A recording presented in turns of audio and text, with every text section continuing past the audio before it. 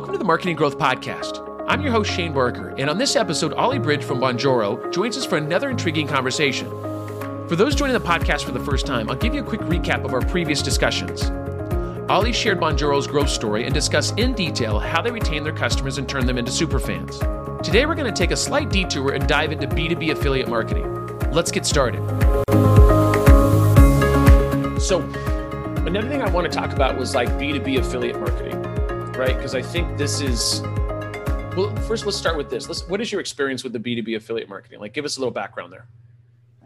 So, it's funny, before I joined Bonjoro, I didn't have any experience in B2B affiliate marketing. I'd done a bit of B2C, so I'd worked for a company where we did affiliate marketing on the B2C side, but we were the publisher side. And then in Bonjoro, it's interesting, like going into the B2B space, I was trying to look up, how do I do this thing? Like, I wanted to get an affiliate program started for Bonjoro. I think like a lot of people, you spend like months Googling around, like, do I use like Rakuten? Do I use like, one of these networks?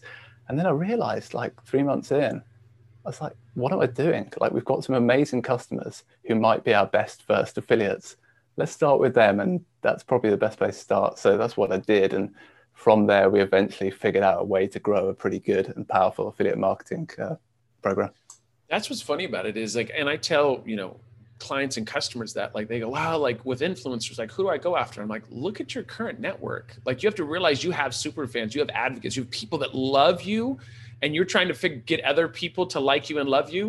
And it's like, wait a second, but what about the people, once again, in your Facebook community, in your whatever, following you on Instagram, people that have already sent you emails? Like, why don't you look there? You don't have to pitch them and sell them on anything. They already love you. And all you have to do is figure out who they are. And I love that on the affiliate side. It's like, great, you could go find Mr. Master Affiliate that's, in Thailand making millions of dollars. That's great. But really at the end of the day, he doesn't necessarily care about the product. He cares about the money. Right? That's what it comes down to. How much can I make? If you give me $20 and they're giving me 18, I'll go with you. Right? And obviously the product plays into that as well, but really it's a traffic thing.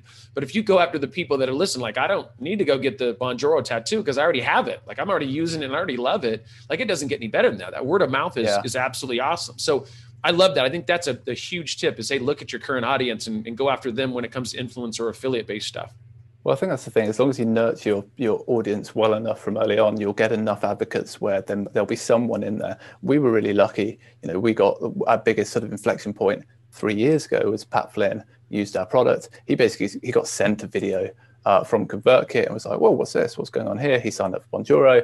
I'm pretty sure we sent him a better once or so. I don't know, something like that. But we won him over and we managed to get some inflection from that. Yeah, that's always a good thing. And that's what I love too. I think you guys, that's another thing that I love about it is that when you send somebody a Bonjoro, that then they actually say, wait a second, what's being used here, right? I think there's that natural kind of like organic.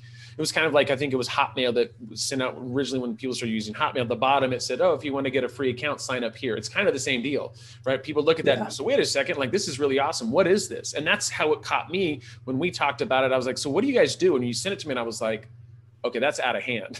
Like that's insane. And so I think that's what kind of got my mind going of like, wow, this is next level stuff. And once again, you guys have done some good stuff since then. But so what do you think some of the common challenges are for marketers when it comes to Facebook or comes to affiliate marketing? What do you think some of the pain points are? So the biggest one, I guess, is like we already talked about it, but the recruiting. But I think it's like start small.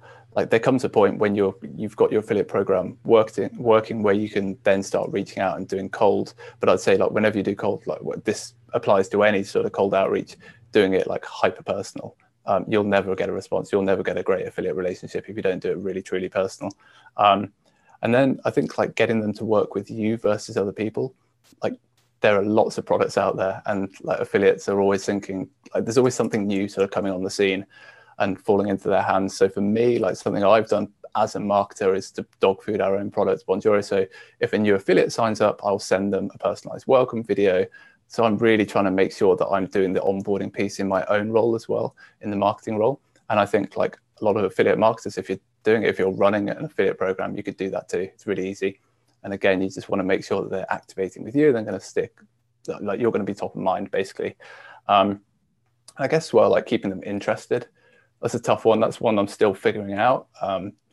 You know, how do you keep someone interested? Maybe if they're not quite making as much money as they hope they'd be making, these sorts of things. So, yeah, again, to be honest, that's a sort of something that I still need advice from others on, because I think that's the toughest one. It's always an ongoing challenge, because it's the thing is there's always something new and shiny that's going to offer a higher commission. And, you know, so it's like, how do you, well, I think the key, what you're talking about, is developing relationships. So saying, hey, listen, it's maybe their commission's a little higher, but really, you know, how, let me show you the different ways this product can be used. But it is always, because I do a lot of affiliate marketing, and affiliate marketing is not easy. Right. And you can have, you know, sometimes your audience loves certain things and sometimes they don't. And, you know, once again, keeping people interested in saying, hey, listen, there can be some money made here, but we just got to talk about that. And that's, you know, educating them on exactly the opportunities that are at hand. So I think that's cool. So what do you think like some of the major benefits of B2B affiliate marketing? I mean, there's obviously, it can take a lot of work, but what do you think some of the benefits are? I think for a company starting out, one of the big benefits, if you do it early on, is backlinks. You know, if you're looking to sort of grow your domain authority, like this is a really early win. Like you might get pretty lucky and get some backlinks from some like micro influencers or sort of mid-level influencers that give you a bit of that sort of backlink juice. So that's a big one, I think.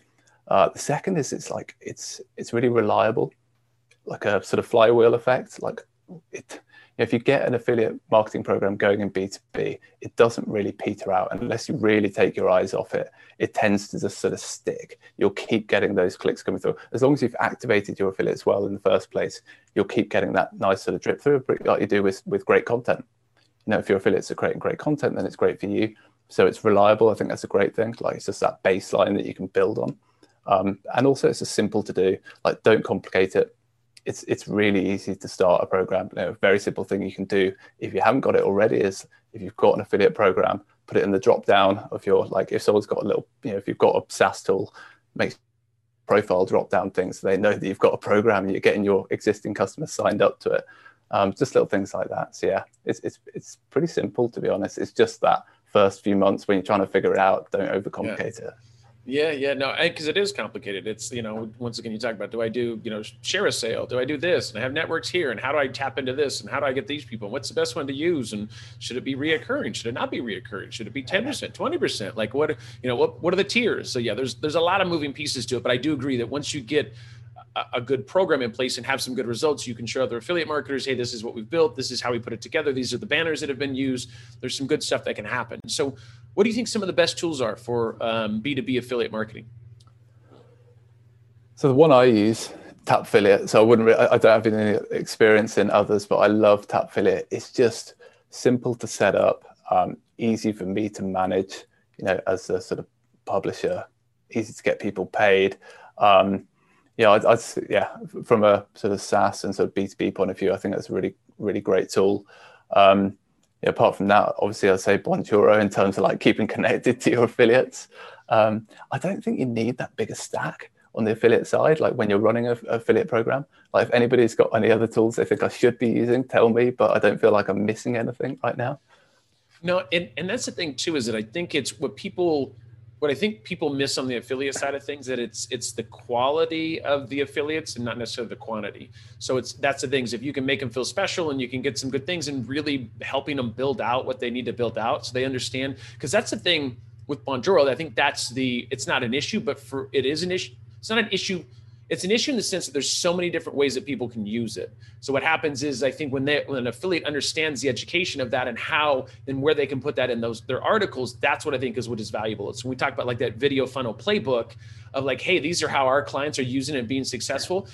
Like that's the reason I'm going to be downloading that, is because I want to know. I know that there's 10 things that I'm thinking of. I know there's 30 that I'm not thinking of. Right. And that's what is exciting to me, is I know with my current system funnels that I have, the things that I do, there's ways for me to make things more personal, which is, you know, I was talking about making things more personable years ago. And I have made it more personal, but there's steps to make it even more personal. And I love the fact of being able to do that. So yeah. Oh, sorry, go for it. I was going to say like maybe like a good landing page builder as well, if you want to truly make sure that you're getting your affiliates like the sort of personalized partner pages. Like one regret, I'd say the biggest regret I have is that as CMS, I didn't early on get built in the ability to build like great partner pages that were compelling for our affiliate partners. And we're literally only just sort of getting round to that. mainly because we're a SaaS company and 95% of resources in a SaaS company go to product. They don't go to marketing. So I'm always at like the back of the queue when it comes to this stuff, but finally we're getting around to that piece. So I think, starting out, if you've got a really great way of building great, compelling landing pages for your partners, that's a key thing.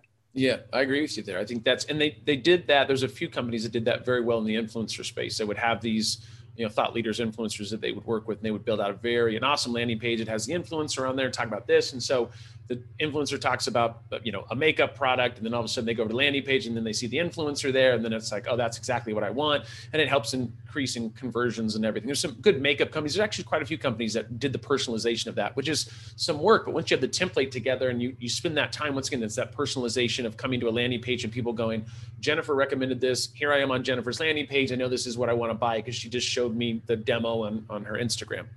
Hey, Ollie, please allow me to pause the conversation for a minute and talk to our listeners about the services my team and I offer. If you need help with any of your digital marketing campaigns, be it SEO, influencer marketing, content marketing, or PR, you can hire us. We offer customized solutions so you can skyrocket your growth and boost your ROI. And if you need more details, please check out my site at shanebarker.com. Now back to the conversation with Ollie.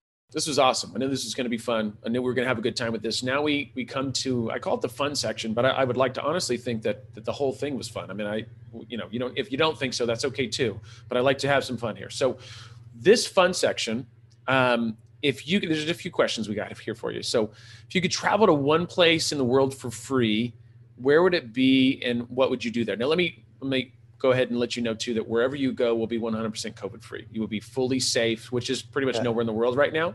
But let's just in this little world that we're building, we're going to make it so you can go there COVID free. Even bring the family, bring the current wife or even your past wife that you don't really, that you don't have. Where would that be? Where would that be, man?